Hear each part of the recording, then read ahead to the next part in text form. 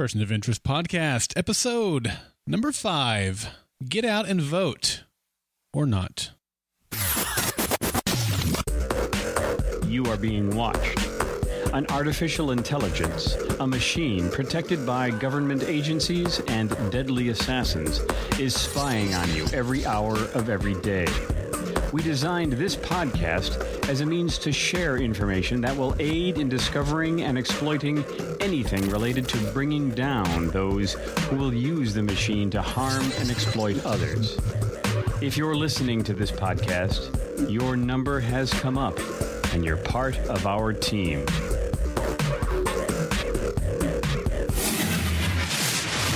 All right. Welcome to Person of Interest Podcast. I'm Daryl, and I just got done checking to make sure none of my computers are connected to my fire suppression system. That could be dangerous. Yeah. I don't have a fire suppression system. It turns out I don't either. I just thought I would make sure. Well, actually, I do. It's called the fire department. Yeah, exactly. And I'm Doug, and I'm wondering if it's worth it to do early voting. I don't know. One of the things that the Person of Interest official Facebook page was saying was, hey, vote for us, in the People's Choice Awards. And I'm thinking, yeah, but, Indy Samaritan will rig that too. Maybe in their favor. Maybe, hopefully. Yeah. We're glad to have you all listening to us, and some folks here in the chat room watching and listening as we cover Person of Interest Season 4, Episode 5, which originally aired on October 21st, 2014, entitled Profits. And I don't mean with the balance sheet profits, I mean P-R-O-P-H-E-T-S. And we had a couple of them in this episode. Well, actually, you got 3, I guess. You've got the pollster, and you got 2 machines that do their own prophesying, yeah. Yeah, man, Doug, this episode was so good. It was my favorite of the season. Of course, it's a young season, but one of my favorite episodes that we've ever had. It's among the best, maybe just for me just a slight notch below the best. It had everything that I look for in an episode, and I loved it. It was great. But this early in the season, it's amazing. They usually kind of bounce along the bottom at the beginning, a big beginning, kind of let it go, and then when you go near the end, you start ramping up. And this was amazing, yeah. Well, it looks like ramping up is very much what this show is doing, and we talked even starting not starting last season, but once Samaritan got online, there was definitely going to be these 2 wars. There are these 2 gods at war, and I mean that's been very clear to see and very clearly illustrated again in this episode. So it was exciting. Well, thanks for joining us, folks. We are produced by Golden Spiral Media. That's right. That's his little department here, goldenspiralmedia.com/POI. And we have a couple of links on that page, as well as all the wonderful audio and the show notes and all that stuff. But you can buy Person of Interest DVDs, Season 1, 2, 3, 4, whatever, or anything, really. And if you use that link, a portion of the price goes to support the podcast. That would be wonderful. And another fancy little URL, goldenspiralmedia.com/iTunes, brings you a wonderful page in iTunes of all the Golden Spiral Media podcasts. So look out. There's a bunch there, and we're even adding another one pretty soon, aren't we? That's right. We just added this week Constantine. It's called The Devil You Know, a Constantine podcast. So that is, the first episode is already out. So if you're not familiar with Constantine or want to know more about the backstory of Constantine, it is a DC comic character, I guess you could say. It lives in the DC universe. So, and it's tied into Hellblazer. That's about all I know. I learned so much just listening to the intro podcast that Tony and Joe did. So you can check that out over on our website, goldenspiralmedia.com/podcasts, or it's in iTunes and Stitcher already. You can find it there as well. Again, The Devil You Know, a Constantine podcast, and that premieres on NBC Friday, October 24th, which is the day this podcast episode is hitting the feed. So if you're listening to it on Friday, it's coming at you tonight. If you're not, it's too late. It's already at you. You missed it, but you could probably catch it online somewhere. Yeah. Well, the writer for Profits was Lucas O'Connor. Lucas O'Connor, yes, quite a good boy. And it was directed by Ken Fink. Well, ratings this week, Doug, what were they? Well, for as good an episode as it was, they're okay. Now, you do realize we are fighting not fighting per se, but competing with the World Series. So, person of interest this past week was a 1.5 rating again in the 18 to 49 demographic, which is the same as last week. As far as the number of viewers, we were down about 500,000 of them. Mm. But we still, with all of that, we still placed 5th for the night, both in the rating and the number of viewers, including the World Series, even if you include that. So cool. So regardless of network or time slot, person of interest came in 5th place overall. Yeah, between 8 and 11, yeah. Okay. So not bad. Yeah. The World Series grabbed about 10.5 million. We were about 1.5 million or a little south of that below them. So, no, I think it's still a very good showing. Yeah, I agree. Well, as I alluded to there, as we were getting the podcast kicked off, I loved the episode. I gave it a rating of 10 counseling sessions. I don't think Reese can even handle one. I don't either. I love that she totally read him and was all over his little tricks. That's going to be tough for him. If they continue that next week, this is going to be difficult for him to, because got to keep lying. Uh-huh. I gave it 9 homicidal artificial intelligences.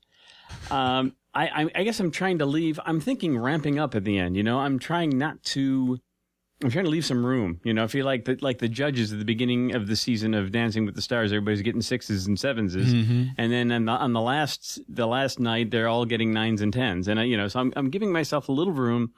But yeah, I was really thrilled with this. And Andrew, who is in the chat room as well, he gave it 10 stopped phone calls. But not quite in time.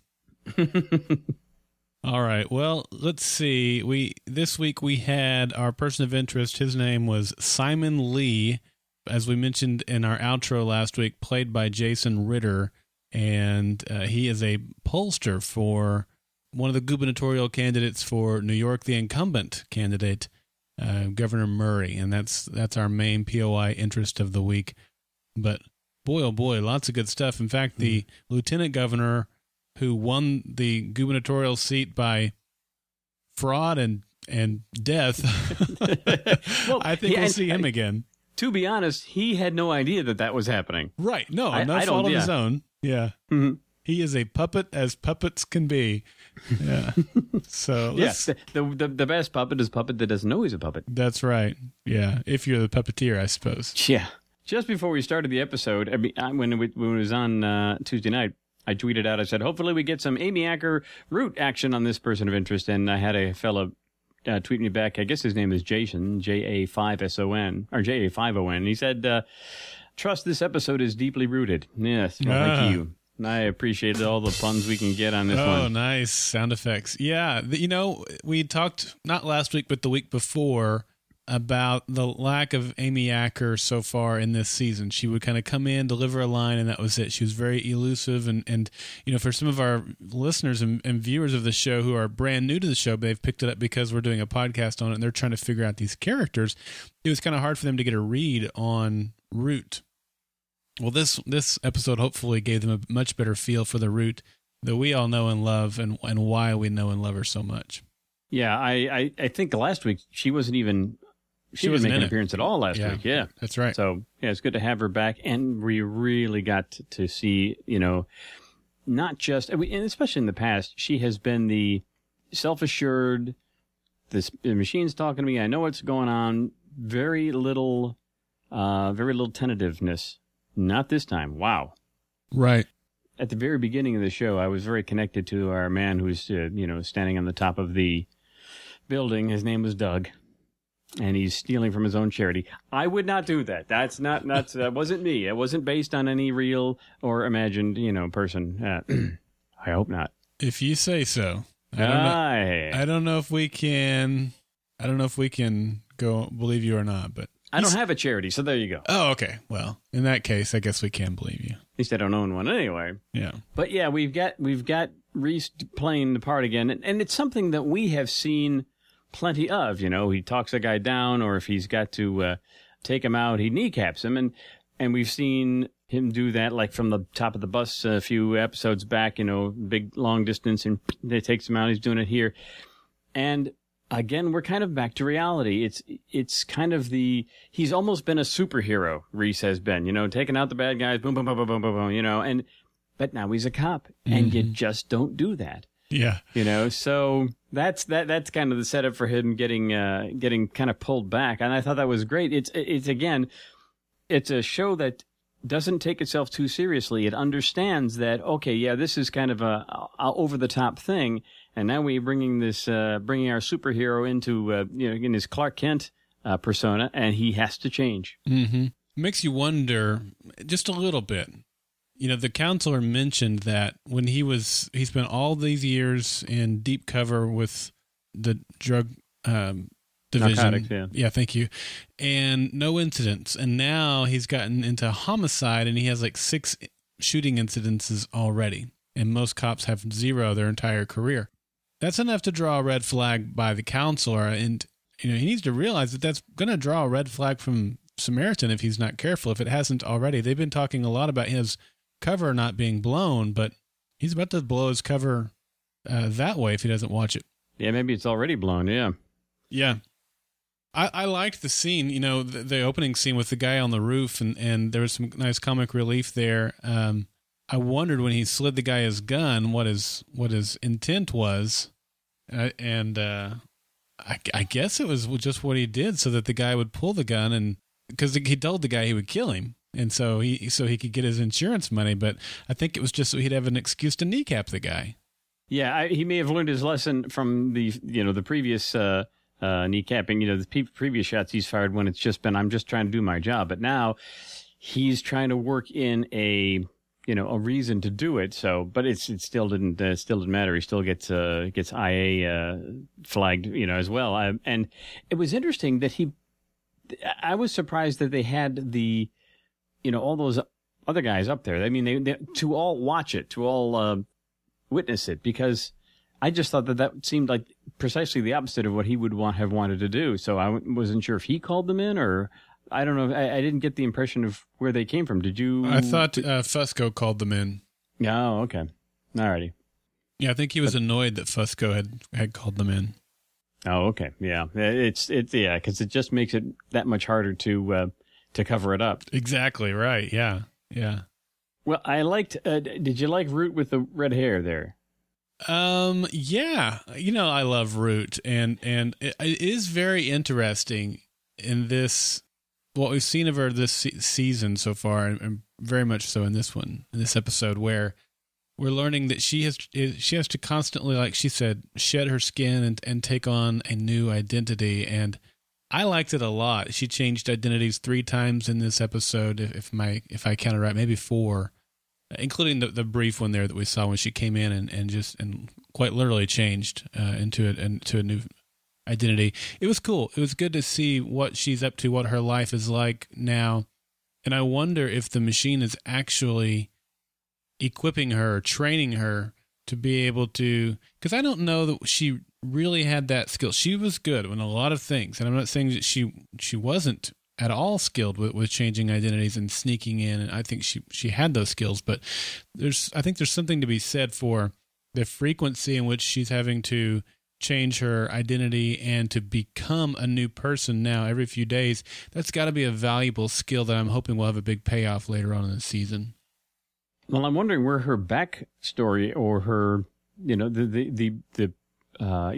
don't have Harold to create an identity for her. So where's all that coming from? Is the machine doing that all on its own? And I mean, you would think, again, this is another case of you don't want to send any flags up around the Samaritan area, but I was just surprised. Yeah, she is slipping. She was an airline stewardess, I think, at one point, or at least she had a pilot in her trunk. And so there's just a lot of, I said, a lot of changes, and maybe this is just the way the machine is going to keep her busy and keep her, because our other fellows really don't switch around and aren't able to really put on. We're seeing how bad Reese is doing with what he's got. And I think Harold he's almost typecast himself as that, as the professor. That's what, that's as good as you can do. You couldn't make him a pastry chef or an airline pilot. So we've got Root, who's the machine's, chameleon. So that's pretty cool. I like that. When she took the wig off, I tweeted out, said Root with a wig. So Amy Acker has no roots. I'm sorry. And somebody noticed that. Jeff Harris noticed it. He said, drum roll for the comedian in the fourth row, ladies and gentlemen.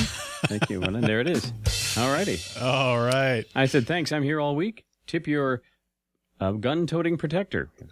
There she is, And he said, or your cyber-linked frequently identity switcher. Frequent identity switcher. Yeah, oh, man alive.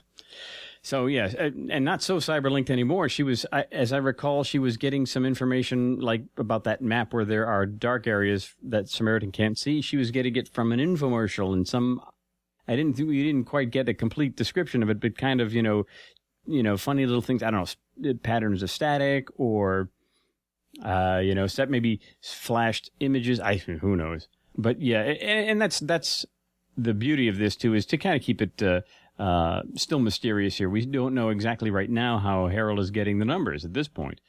So, and once we found out before, then it was, no big deal, So I like the little mystery here. Oh, I did too. And let me ask you, Doug, with what we got with Ruth this week, and Harold basically called her out and said, I can tell that you are not in communication with the machine. You're trying to put on a straight face or a strong face, but I can read right through it. I wasn't reading right through it. I thought it was exactly what she said, where she's making it seem like she's still in quote unquote constant communication with the machine, just a scaled back version of it. And yeah, you could say that it was a scaled back version of it that she's still getting, but it's like rare, big gaps in the times where she's getting any information at all with the machine. And you could tell once he kind of called her on it, you could see her body language clearly change. The front that she had been putting up was gone. But for me, I didn't see the front. Did you? Were you aware of just how little information she was getting? Were you reading that? I would have to go back and look at it again, but I didn't catch it myself. I think that perhaps if as far as how would Harold have known that, my guess is that he's known her well enough. He had her locked up in the library before, and seeing how she'd walk to one place and she would get some number. And okay, so that's the address I'm supposed to go to, and boom, boom, boom, just immediately, boom, boom, boom, boom, boom. But she is not doing that. It's like, so I guess from that perspective, that maybe this is what tipped off Harold. I'm not sure if that's something if the viewers were supposed to be able to pick up or not. It's just something maybe the Harold's personality was able to do so. But yeah, it was enough to turn her around and like you said, drop that veneer, and she becomes a lot more vulnerable all of a sudden. She's more honest and not so much wisecracking as she likes to do. Yeah, and I guess since we're on that scene when the veneer comes down, I guess we could go ahead and talk about that, because that was my single favorite scene of the entire episode. One of my favorite scenes of the series, because there was so much value in that scene. She put down her facade. We don't see that very often. Finch, I don't want to say rewards that, but I think he recognized what she did in putting down the facade and being honest with her, and the mental state that she was in, being lonely, if you were. And his appreciation for her has come full circle. He calls her a comrade and a friend. And which she needed to hear in that moment, so that she didn't feel like she was all alone, because he had her locked up in a cage for as much as he could last season, so for him to now say, you are a friend, there's just that paid off so well for me. I loved it. I wanted to hear them have this conversation longer. I wanted it to go on because they have so much mutual respect for each other, and they're finally at a point now where they feel like they can trust each other, and that they both have value that they need in their own lives and to accomplish a mutual goal. And that's been a long time coming. They didn't just hand that to the audience. They really made the characters work into that relationship, which was frustrating at times when you wanted Harold just to trust her. But now that they're there, it definitely has a lot of value.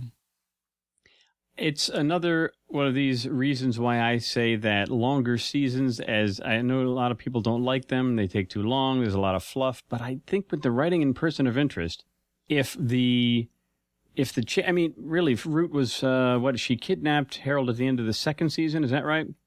Or something like that. And it's been really a couple of years in the making, a year and a half or so. And but if this was like a 10 episode season, it would just seem so rushed, and we needed to have that distrust linger, because it would. I mean, that's realistic. You're not going to turn around and, Stockholm syndrome your kidnapper in a couple of weeks or something like that. So this has taken a long time. They've been through a lot, not just the time, but also the number of things that they've been through and how she has actually worked her way back into Harold's good graces, getting those servers onto Samaritan to give those new identities to them. Just all sorts of things. She's had to get Shaw's trust there as well. And there have been a couple of times Shaw wanted to just, take her out completely. But, right. So this has taken a while, and it has been organic, and it has worked. It has for a good reason, and I think that's why this payoff is just so satisfying, because they took the time and they did it right.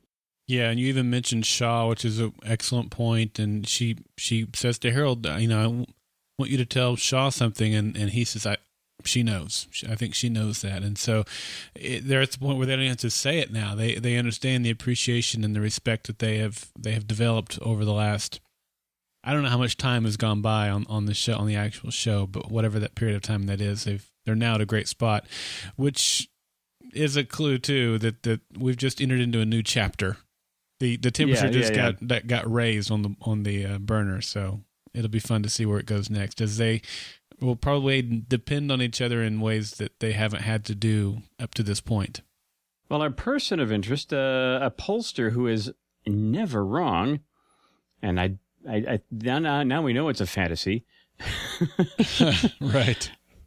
Is all of a sudden completely wrong. In fact, flip-flopped, it looked to me like. Simon Lee was not right at all when he was doing Governor Murray's polling. And he had, like I said, he had the numbers flipped, and he can't figure out what's going on. And he starts to, as he's leaving the campaign area, he's I think the chief of staff or what, maybe I forget who the actual fellow was who gives him a punch in the mouth and all that stuff. And there's all that scuffling, but as he goes from one place to another to try to figure out what's happening and understand how in the world his numbers could have been possibly wrong, and seeing that, oh, hey, wait a minute, there was phone calls that went into nowhere. There were polling places that, had far fewer votes than they've ever had before, that sort of thing. And he's beginning to see, behind the matrix, so to speak. Mm-hmm. And so Samaritan can have none of that. And we get out his... I was trying to think of what she looked like. She was very much like a robot, with the muscle for Samaritan. And she looked... somebody reminded me, she looked almost like the in one of the Terminator movies. Terminator 3, the TX. That's exactly what she reminded me of. There you are. I mean, and she acted like that, too. I mean, she acted very robotic. I don't think she is, but she just, she's walking with her head perfectly straight and eyes fixed. And at one point, she kind of cracks her neck. And I thought that was like right out of Terminator 3, wasn't it? Yeah, I thought the same thing. So, yeah, they really, wow, they're lifting right from that. I hope there's no copyright violations anyway. But, so he's seeing beneath the veneer, and that's And there was there was that going on. Plus, there was what's going on with the actual candidates. That was just some in behind. I mean, almost not behind, but it seemed like it was almost taking a back seat to all these great character moments with Root and Finch and Reese. But also, we've got these two storylines: Simon trying to figure out what's going on, what the reality is, and what's going on with the actual candidates. What's happening here? Yeah, it was fun because. It was easy to assume that Samaritan would rig the election in order to get the incumbent out and the new governor in. But then when she falls dead, and on a TV show especially, you don't just fall dead at the podium of your acceptance speech unless there's something or someone has done something to you.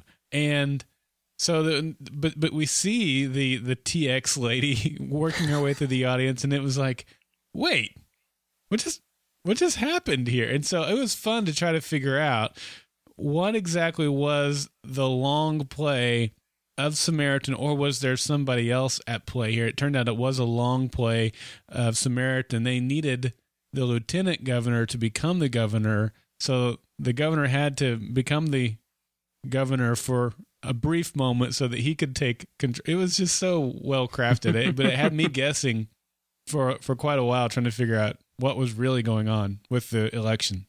No, that was oh man. Like I said, you're following a bunch of different storylines, and then this shows up, and it's like, I had the same reaction as you did. Okay, if they're both gone now, what is the point really? And we don't really see that till the very end. So we don't. This is the first time we've seen these characters, so I'm assuming we're going to see a lot of this new governor in the future. Mm-hmm. But at the present moment, and the other thing too is she's the TX. I'm going to have to call her that. I don't know what else to call her until we get a name. Now they did refer to her as what did they call her? She was in the first episode, wasn't she? Wasn't that her taking out the one fella who was figuring it out? Oh, I'd have to go back and look. I think that was her. I'll bet but it she was. She wasn't as robotic in that. So I'm just wondering. She was blonde, and she had her hair down in that one, and in this one it was pulled back. So maybe it's two different characters. I don't know. Yeah, I don't know. I'd have to go back and look. She was kind of going toward the winner of the election, and then they fall over, and then she's suddenly turning around and going after Simon. So, and it's she does have the earwig to she the very root like she is essentially Samaritan's root. Well, she is, but it also demonstrates the difference between. We've talked about the difference between Samaritan and the machine, and how their modus operandi, but also just their pursuits, their characteristics, the decisions that they make, and that was very much underlined or underscored in this episode. We saw the flashbacks, which we'll get to. But even in this character, she is the root character for Samaritan, and it's very clear to see the differences in the behavior and what the machine shows for that analog interface or human interface versus what Samaritan shows for that human interface. And it goes right back to the fundamental core differences of these two machines. And I think even Root mentioned that to Harold. She said, the difference between Samaritan and the machine is you. Right. And it's the ethics and the ideals that are placed in there. But behind all of these, storylines, we have a little bit of 2001. Yep. Soon after 9/11, because that was kind of the impetus for building the machine to find out when terrorism is going to happen. Before that, we start seeing that Finch and Nathan Ingram have had some issues with this developing AI program. Mm-hmm. And it's kind of acting very Samaritan-like. We hadn't seen this before. We did have a kind of a flashback to the first time that the machine sees Harold and labels him Edmund. Yep. And that was it was a great little tie-in there. But we start seeing where it's hacking a different, the guy's laptop, or trying to get out, essentially, trying to get out into the world. And in a couple of times, Harold just takes apart and busts up the hardware to keep anything from getting out of there. It was a great line. Nathan Ingram says, "You're going to shut it down. You're going to bust this up because it wrote a line of code," and the answer is no, because it lied to me. Yeah. That's the more important thing here. Not so much a line of code that maybe it would be a good thing if it's going in the right direction, but it's not. Right. And he has to take it out, I said, completely, the hardware, not just, formatting the hard drive. He busted up. Wow.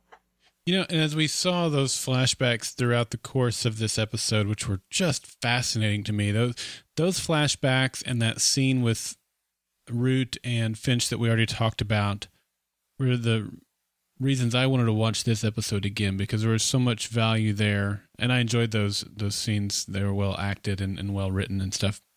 But as we saw the machine coming into its own, I love that every time we saw it, it said day 1 on there. So we knew that it was a new iteration of the machine every single day. But it made me wonder. And this is like halfway through the episode, but then by the end of the episode, I'd kind of talked myself out of it, but I wanted to throw it out there to you anyway, just to kind of get your thoughts. It made me wonder, as we saw the machine, we saw it at some point trying to kill Harold. It was at one point tried to get online so it could free itself. At one point, it attacked other versions of it that Harold had made until there was only one left standing. It has a survival instinct, like a human would, like a trapped human or caged animal would. And it made me wonder, is Samaritan truly a machine that was created by somebody else? We saw that guy last season. Mm-hmm. Or would it be outside of the realm of possibility that Samaritan is actually a version of the machine that the machine itself created in order to try to escape? Wow, that would be a really long con. Yeah. Like I said, I talked myself out of it, but I thought I'd throw it out there anyway. Well, there was somebody on Twitter, and I forget exactly where it was, but here it is. Yeah, guy's name was Alan. He said, "Is the machine really more benevolent than Samaritan?" This is assuming this is just a completely different lineage here. Mm-hmm. Is it more benevolent than Samaritan, or is it just more patient? So that what he's suggesting is the machine really is ultimately just like Samaritan, but it is approaching humanity with a little more of a friendly face, then ultimately wants to do exactly the same thing. As Harold said at one point, AIs don't have emotions, they have objectives. Right. And so, there's if that is true, if we're going to call that, Finch's law of artificial intelligence here, then they're not going to be friendly regardless of how much they seem that way. They either are controlling us or we're controlling it. Right. And if you think back to last season or the season before now, I think it was season before. Yeah, it was season 4, when we learned that the machine had created a false identity, set up a shell company so that it could, because Harold finally figured out, he mentioned it in this episode, where he had to put chains on it in order to even get it to where they could use it.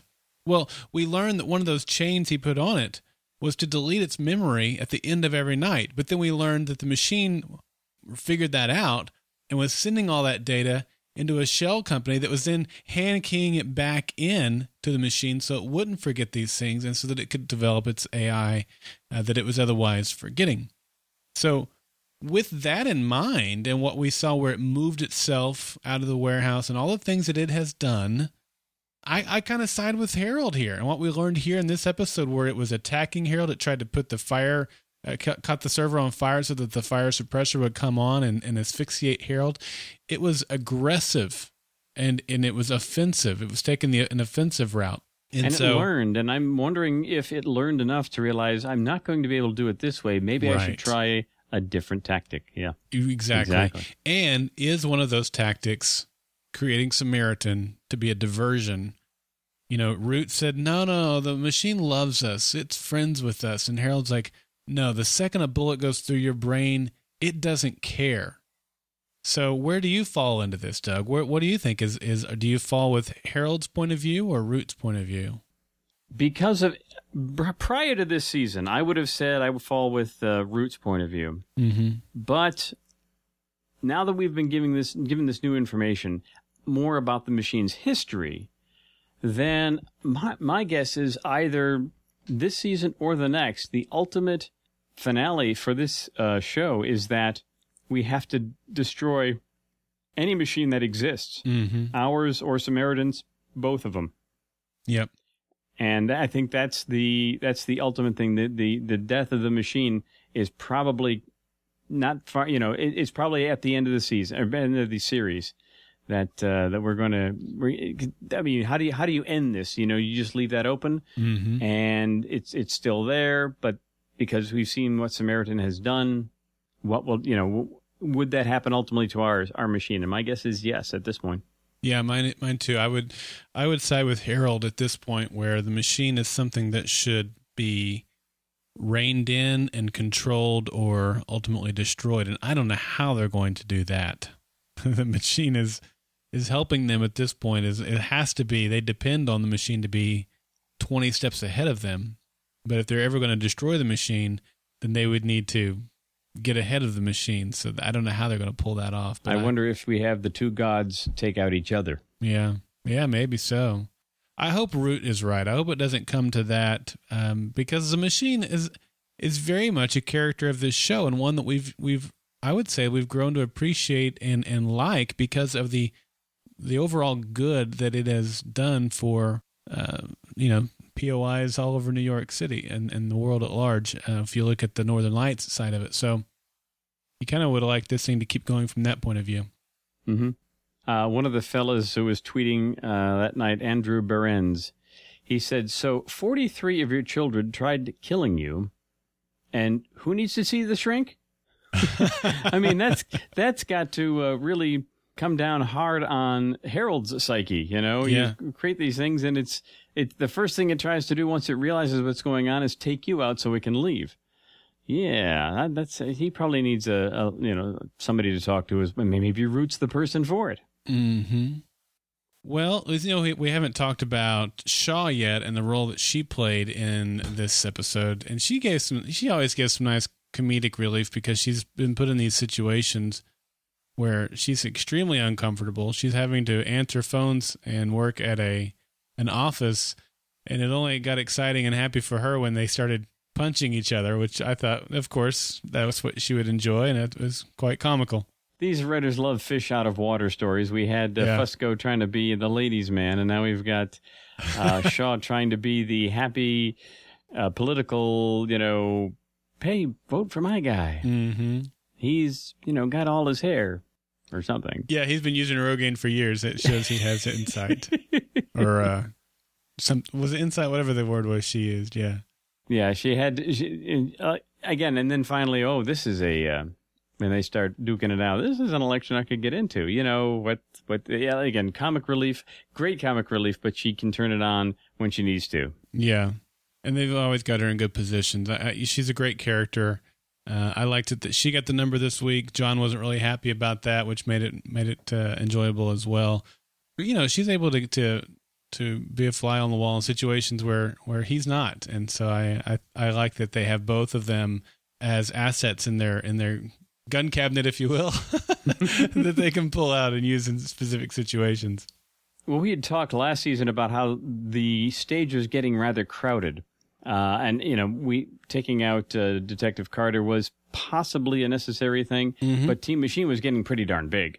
And I think they have done with this season, I think they've done a good job of kind of sidelining a lot of, we don't have 5 people, all going after this one number. We have some issues with John Reese trying to be a good cop, with Harold trying to teach his class while, being as connected as he possibly can. So now Shaw, it really falls to her more now to deal with these sort of things. And Fusco is, as we're seeing now, we're kind of back to, it used to be they just call Fusco and say, hey, we need this, and then he gets back with them. But now, you're starting to see a little more the backstory, or not the backstory so much, but the real life that's going on at the same time, and he has things he's got to deal with. So Shaw is almost taking the Reese position at this point, and I like the fact that they've done that, so we didn't have, like I said, so crowded a stage.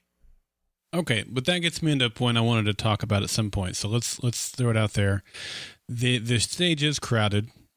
We had a couple of lines in this episode. One was in reference to the machine. She was supposed to remake the world. This is Root now. She was supposed to remake the world. Now God's on the run. And Harold corrected her and said that it's not a deity.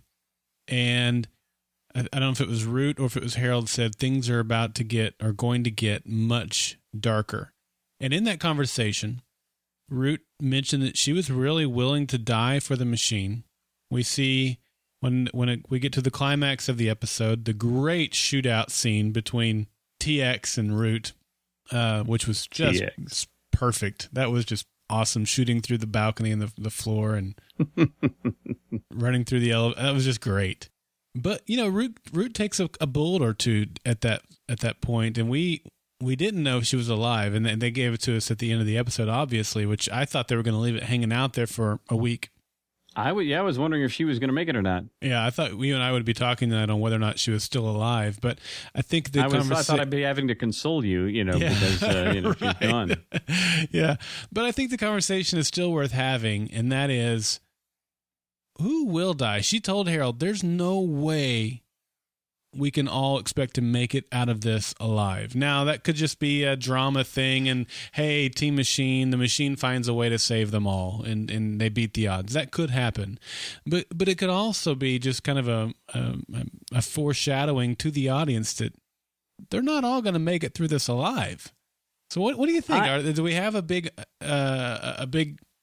team here so that there can be some thinning out and still have a team left? have some people to carry the show. I think the writers are telling us it's going to happen. We have seen with Detective Carter that they're not afraid to take out a main character, right? And I don't think this writing team is satisfied with the easy answers, and they all lived happily ever after kind of thing. This is not Once Upon a Time. So I really think that somebody, and I think they were trying to telegraph either telegraph that it's going to be Root or misdirect that it's going to be her. But I really do think probably by the end of this season we lose another one. I think that's a definite possibility. Okay, and who do you want to place some bets on who you think it could be or will be? Well, if it's not Root, and I think they were trying to get you to say, to get the impression that it is, or get you ready for it. But if it's not Root, I would say Shaw. I can't see them taking out either Finch or Reese. I mean, that's the dynamic duo. Fusco, I still don't think as much as we have gotten to love him over the 4 years, 3.5 years or so, I just don't see that as being quite as impacting to the audience as either Root or Shaw. So it's one of those two. It would be my prediction. Do you have a prediction on that one, or are you just I don't want Root? Is that? Yeah, I do. I have the same conclusion that you do for most of the same reasons. I don't think they're going to get rid of Harold or Reese. I think those two characters are pretty secure. They're the original characters. I don't think they'll get rid of Fusco because they already got rid of their other police officer connection, and they need to maintain him for that.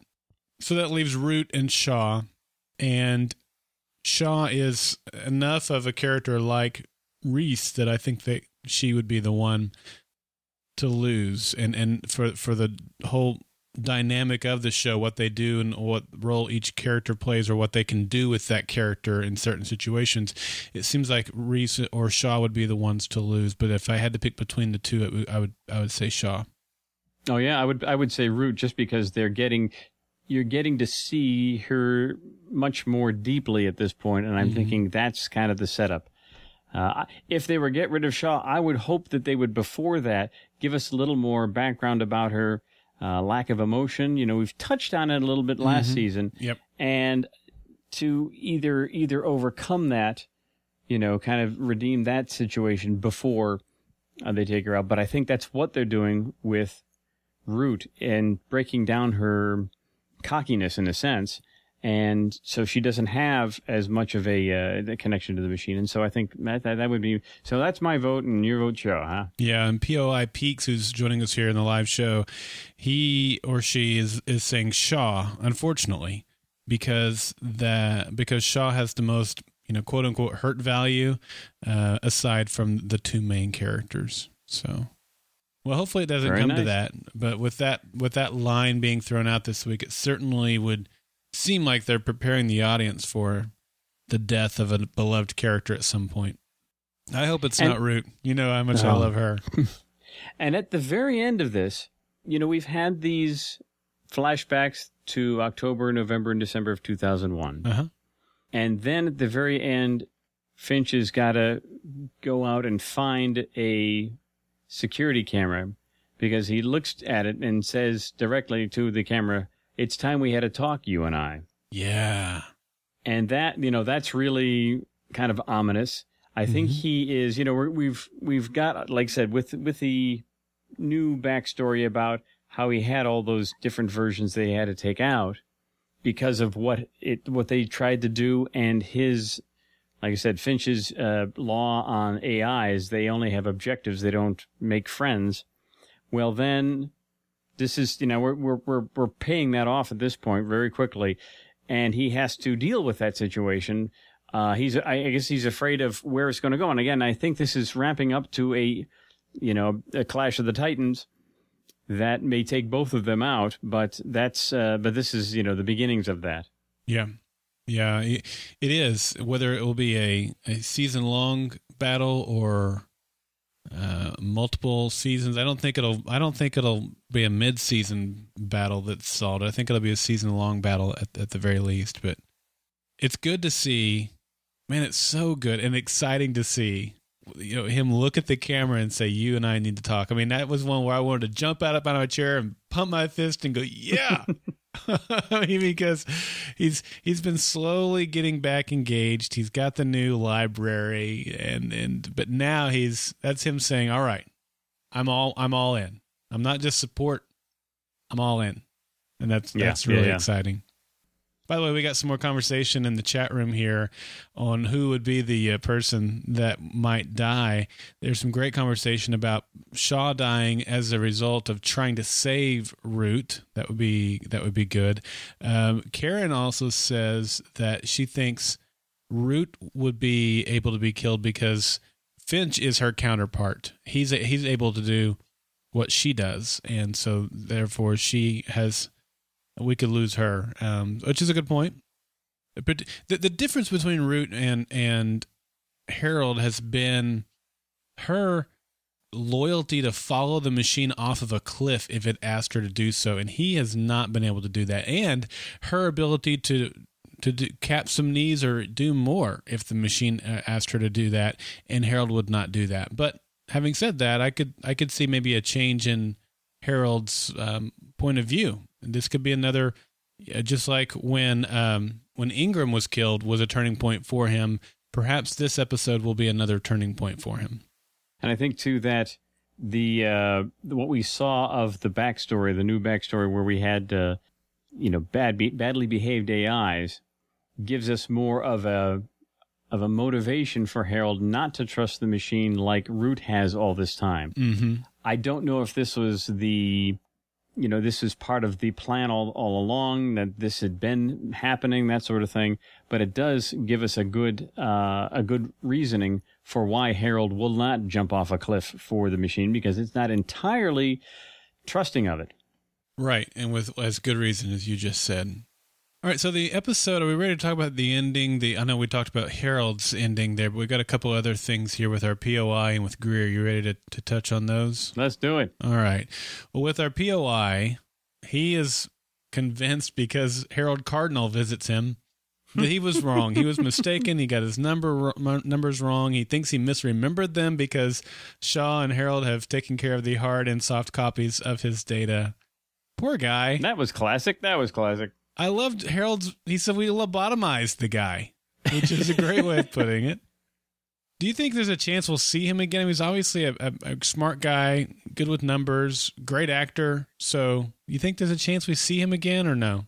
I hope so. I think that they have set him up as somebody. At one point, you see that Samaritan considers him a threat. Mm-hmm. And I'm just kind of hoping that even though he has been, like I said, lobotomized, he no longer, thinks all of this was some grand conspiracy. That may still be in the back of his mind. Man, I knew that was, no, I couldn't possibly, I couldn't have possibly been that wrong. I'm waiting for him to come back. I just like, and I can't remember her name from Nautilus, that mm-hmm. Samaritan had kind of getting ready. So maybe we're getting some more people. Maybe we are going to get some more people on Team Machine, Team Samaritan, that sort of thing. If not, at least a POI that we revisit in the future. I think that would be. I think it'd be great. I like the character. Yeah, definitely. I'm agree with you, or I'm in agreement with you, or I agree with you. Take your pick. C. Two of those are grammatically accurate. I chose the one that's not. That's how I roll. All of the above. Yeah. All right. What about Greer? What were your thoughts? I was shocked that he came out at the very end to the lieutenant government governor, now the governor, and presented himself to him. And gosh, I'm scared now, dude. He said they had 53, 58? 58, yeah, all over the country at all levels of government. Wow. That is scary, man. What are they going to do? When I saw him, I was like, where has he been? I haven't seen too much of Greer. Yeah. And he's a major player now. So, but yeah, I was like, oh man, this is just what we needed. Now, to have Samaritan, the question is Greer telling Samaritan to do this? Or is Samaritan doing this and Greer is just going in to help, take care of it? Because we have seen Greer say, okay, what are your commands? He's asking the Samaritan machine to tell him what to do. Well, the Terminator lady asked him, or she even said this was brilliant, and he says it wasn't me. It was Samaritan's idea. So that's what scares me is that as good as Greer was to even get to the position he's in, Samaritan is the one that's pulling the strings here with that. What does it have in mind? For those of you who like a good conspiracy, and I like a good conspiracy from time to time. I'm not a conspiracy nut, but particularly in storytelling like we have here, a good conspiracy is awesome. But for those of you who like a good conspiracy and are convinced that it doesn't matter which party is in control of the White House, there's an undercurrent or a secret society of people who are actually in control of all things government and all that stuff. This is what that reminds me of. It doesn't matter who wins these elections. The shadow government, yeah. There's a shadow government that all these people are straw men. They're puppets. And with the machine, or excuse me, I don't want to say the machine. It is a machine. It's not the machine. If Samaritan is the one with its hands up all these puppets, that is terrifying, isn't it? And that just brings us even more of a reason to have the machine come up against Samaritan itself and try to take down this puppeteering that it is doing. But, how do you do that when you have, full control of all at least of New York City? Now, it's interesting too, because this is all just New York City that the feeds are coming in on. How far away does Samaritan's influence extend? How far away does the machine's influence extend? I guess it can get at, it has the New York feeds, but it's also got the internet to deal with, and so it can pick out whatever's on the internet. Right. Well, they did say, I believe, that they had the 53 people. I understood to be all over the country and and in all levels of government. Is that what you understood too? Yeah. Mm-hmm. Okay. So I guess it's got some, it's got what we have seen here was just a microcosm of what it's been doing all over the country. So in different races, and not to be too obvious, but all of these and all of the governors, or maybe that would raise too many red flags if all of the governor races were really weirdly polled and didn't come out the way they thought. So yeah, I mean, it's trying to stay hidden as much as Team Machine is. Well, and it should, because the last command we see of Samaritan is find the machine. And it calls it the machine. How about that? It does, yeah. Such a good episode, man. It had everything that I look for in this show. Questions. Well, you're making me want to change my rating. Oh, yeah. Man. Well, and I'm tempted to put mine at a 9.5 because it is. There are episodes that I still rank above this, but I don't know why I would rate it a 9.5. It was just great. Yeah, no, you got to watch Person of Interest all the way through. The last 5 minutes, yowza. Yeah, definitely. Can't wait for next week. Alrighty. Well, we have some if we hadn't already got you, worried about those cameras in next to the TV or next to the traffic lights and all that. We had a CNN story forwarded to us by Twitter user Pellucid, Pellucid. Mm-hmm. And the headline is, U.S. Navy could swarm foes with robot boats. So, we have the U.S. Navy getting ready to swarm its adversaries. The Office of Naval Research released video, and if you go to the link in the show notes, you'll see this video of tests conducted back in August that show 5 drone boats swarming a vessel that posed a threat to a Navy ship. The U.S. Navy is unleashing a new era in advanced ship protection, the service says in the video, controlled by what Navy calls Control Architecture for Robotic Agent Command and Sensing, or CARACAS. Yeah.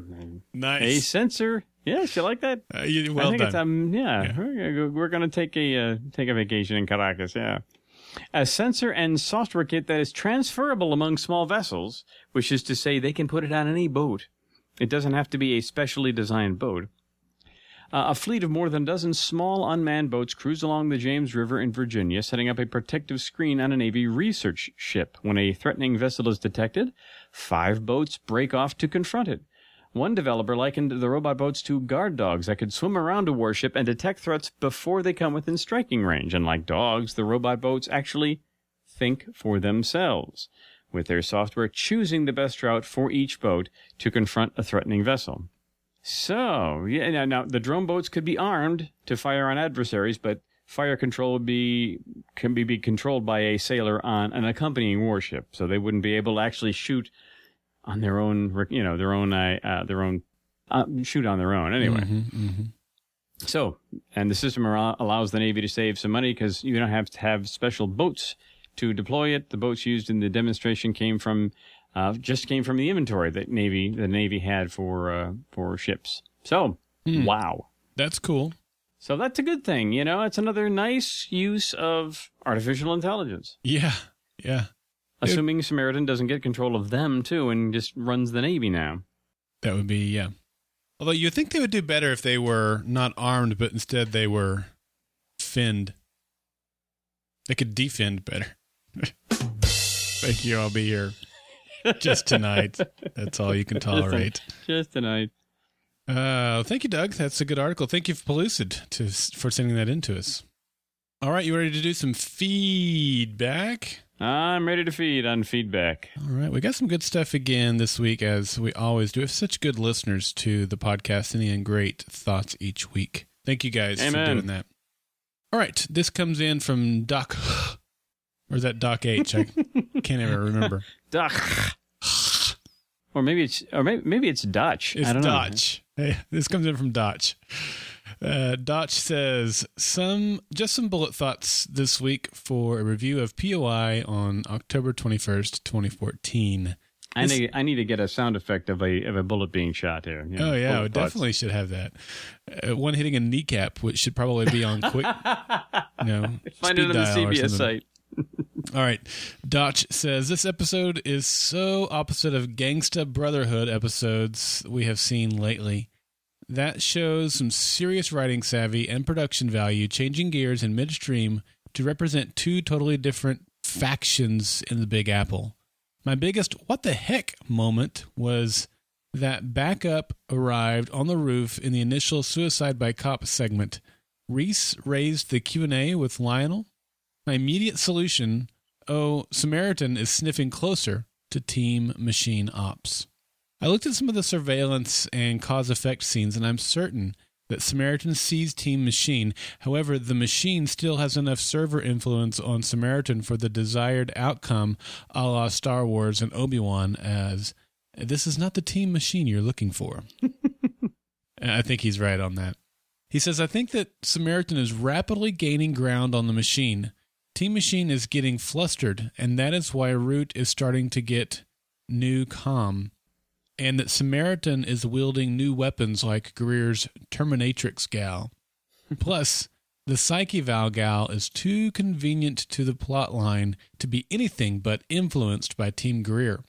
I hadn't thought about that. That's a very, very interesting observation. Yep, I like it. Maybe she is the remnants of HR who made a deal with the devil, Elias or Samaritan, and is looking to clean house in the NYPD. I hope not, at least in the HR respect. I hope we're done with that. I wasn't a big fan of that anyway. He goes on to say, the level of emotional intimacy between Amy Acker and Michael Emerson in this episode was unprecedented. Her physical comfort at changing clothes in the line of sight of Finch was the first clue to familiarity. But then the claims of fondness, appreciation, and respect for one another dropped the 2-ton anchor in the POI sand just offshore. This new bond is a pylon that they will have to pivot around for the rest of the series. I'm glad she didn't get whacked so soon after her Honest Abe moment. Another early conversation that rang true all hour long was the baby bird imprinting thread.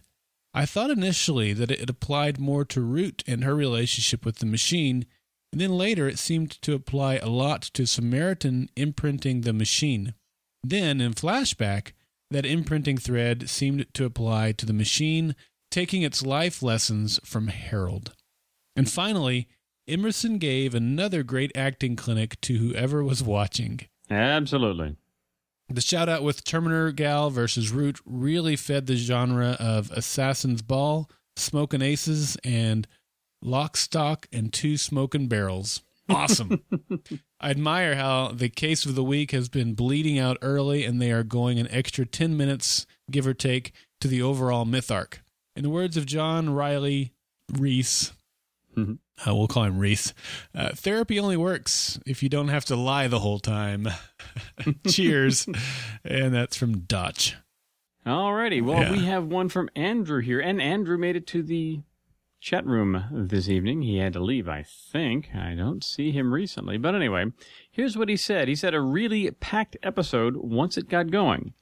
Michael Emerson and Amy Acker carried the bulk of it. They had a lot of great stuff in the first 3 episodes, and here was the heaviest yet for them, probably out of the whole season thus far. Their second subway scene had such a nice, light-hearted, team hacking start.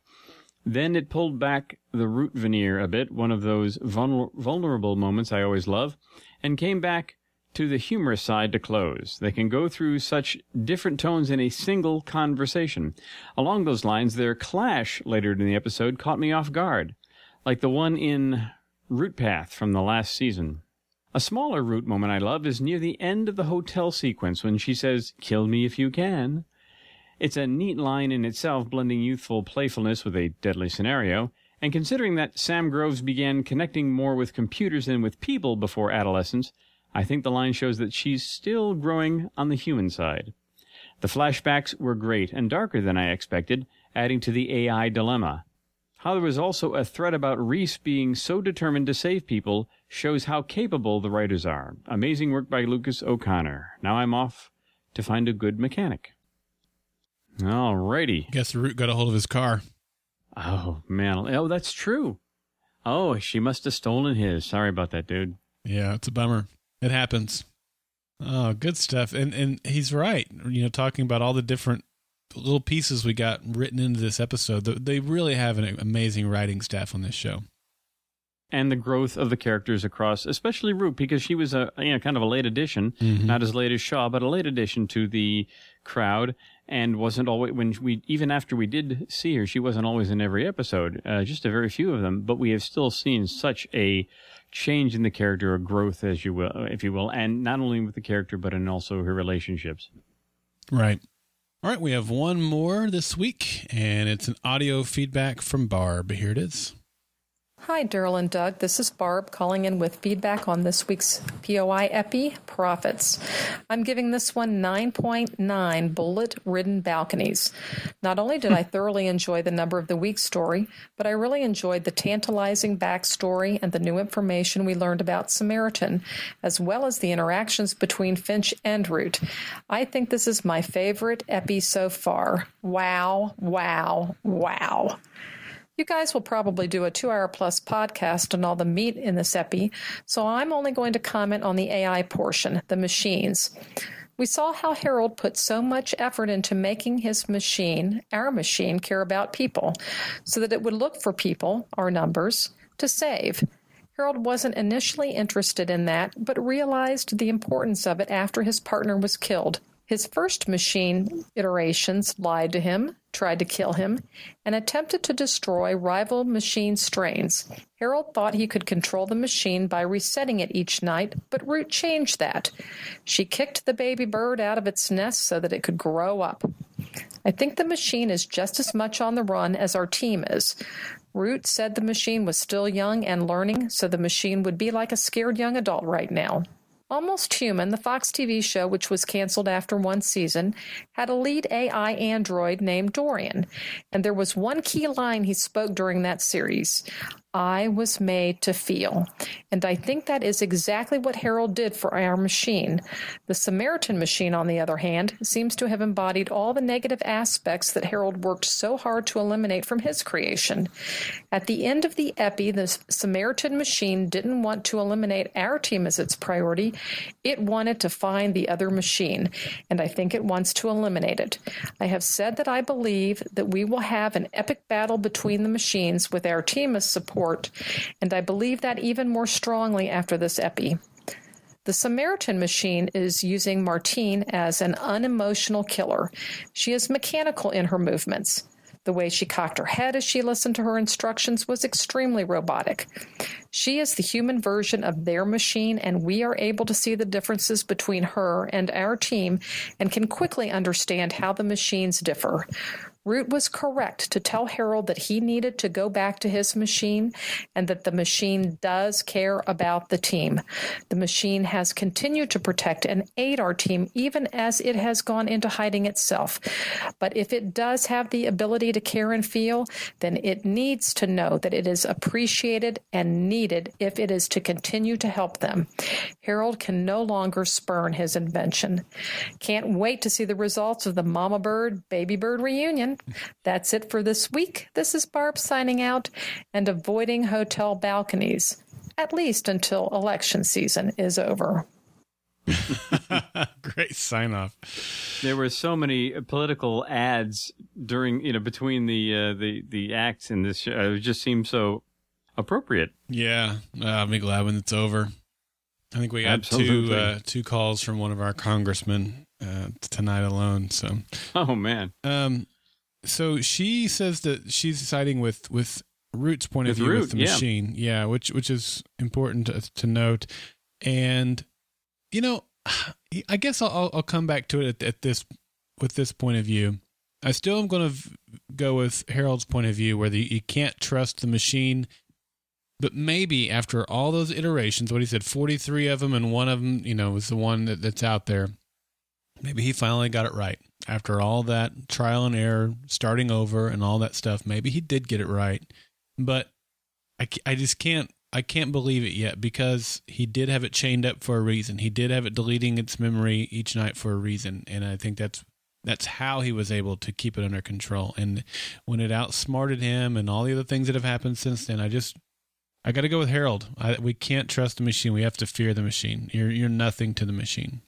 Yeah, it escaped both software-wise and physically. Mm-hmm. We don't even know where the hardware is for it anymore. So that's right. No, there's got to be a healthy dose of skepticism there. And also, Barb, I don't know if we could get people to listen to 2 hours of us.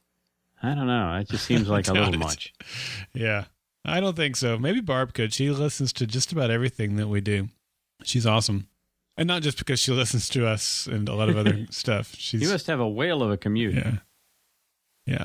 All right. Well, we want to hear from you next week as we talk about next week's episode, which is entitled Pretenders. I wonder if we're going to walk 500 miles next week. Oh, there you go.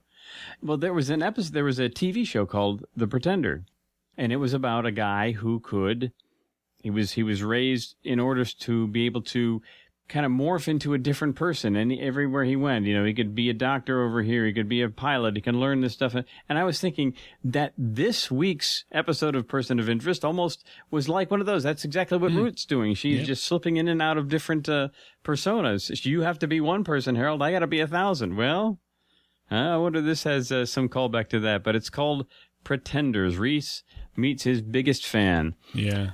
Reese, Shaw, and Fusco must protect an unassuming office worker who stumbles into a dangerous conspiracy while moonlighting as a fake detective.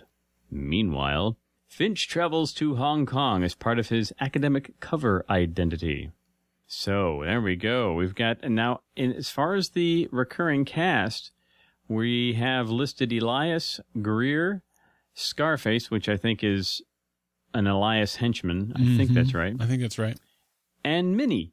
So maybe we get back to the Brotherhood next week. The Brotherhood is perhaps. We're still not sure on these recurring cast billings if they are each episode or just kind of they could be recurring, because we did have Elias billed as recurring in an episode that he didn't actually appear in, and that could be that he was going to be there and got cut, which would still cause him to get a credit, I think. So I'm not 100% on that, but we'll find out next week.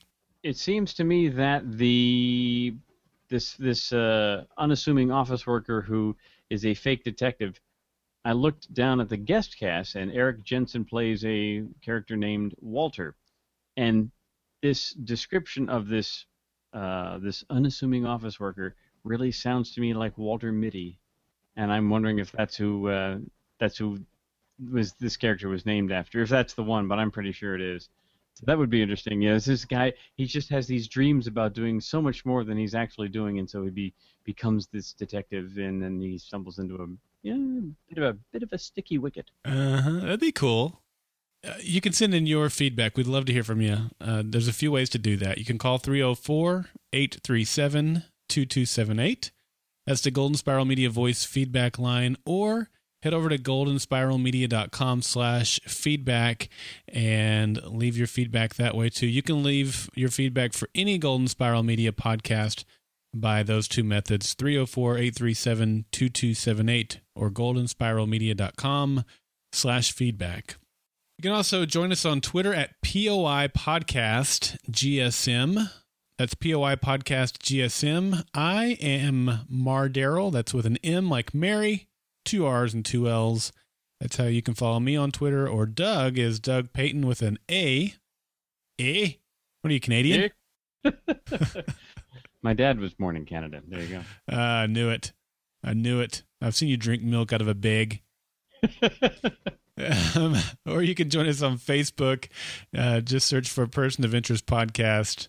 And we are the Person of Interest podcast group on Facebook. We'd love to have you join us over there. We have some great conversations about the show throughout the week, so join us over there.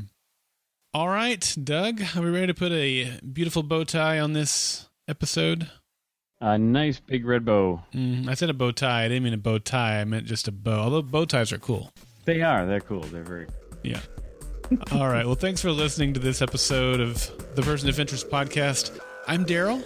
And until next time, try to avoid using abandoned subway cars, or I guess even currently in use subway cars, as changing rooms. Oh, then turn off the lights. And I'm Doug saying if your number comes up, we hope there's a root in a suit watching over you. She's not lost. She's scared.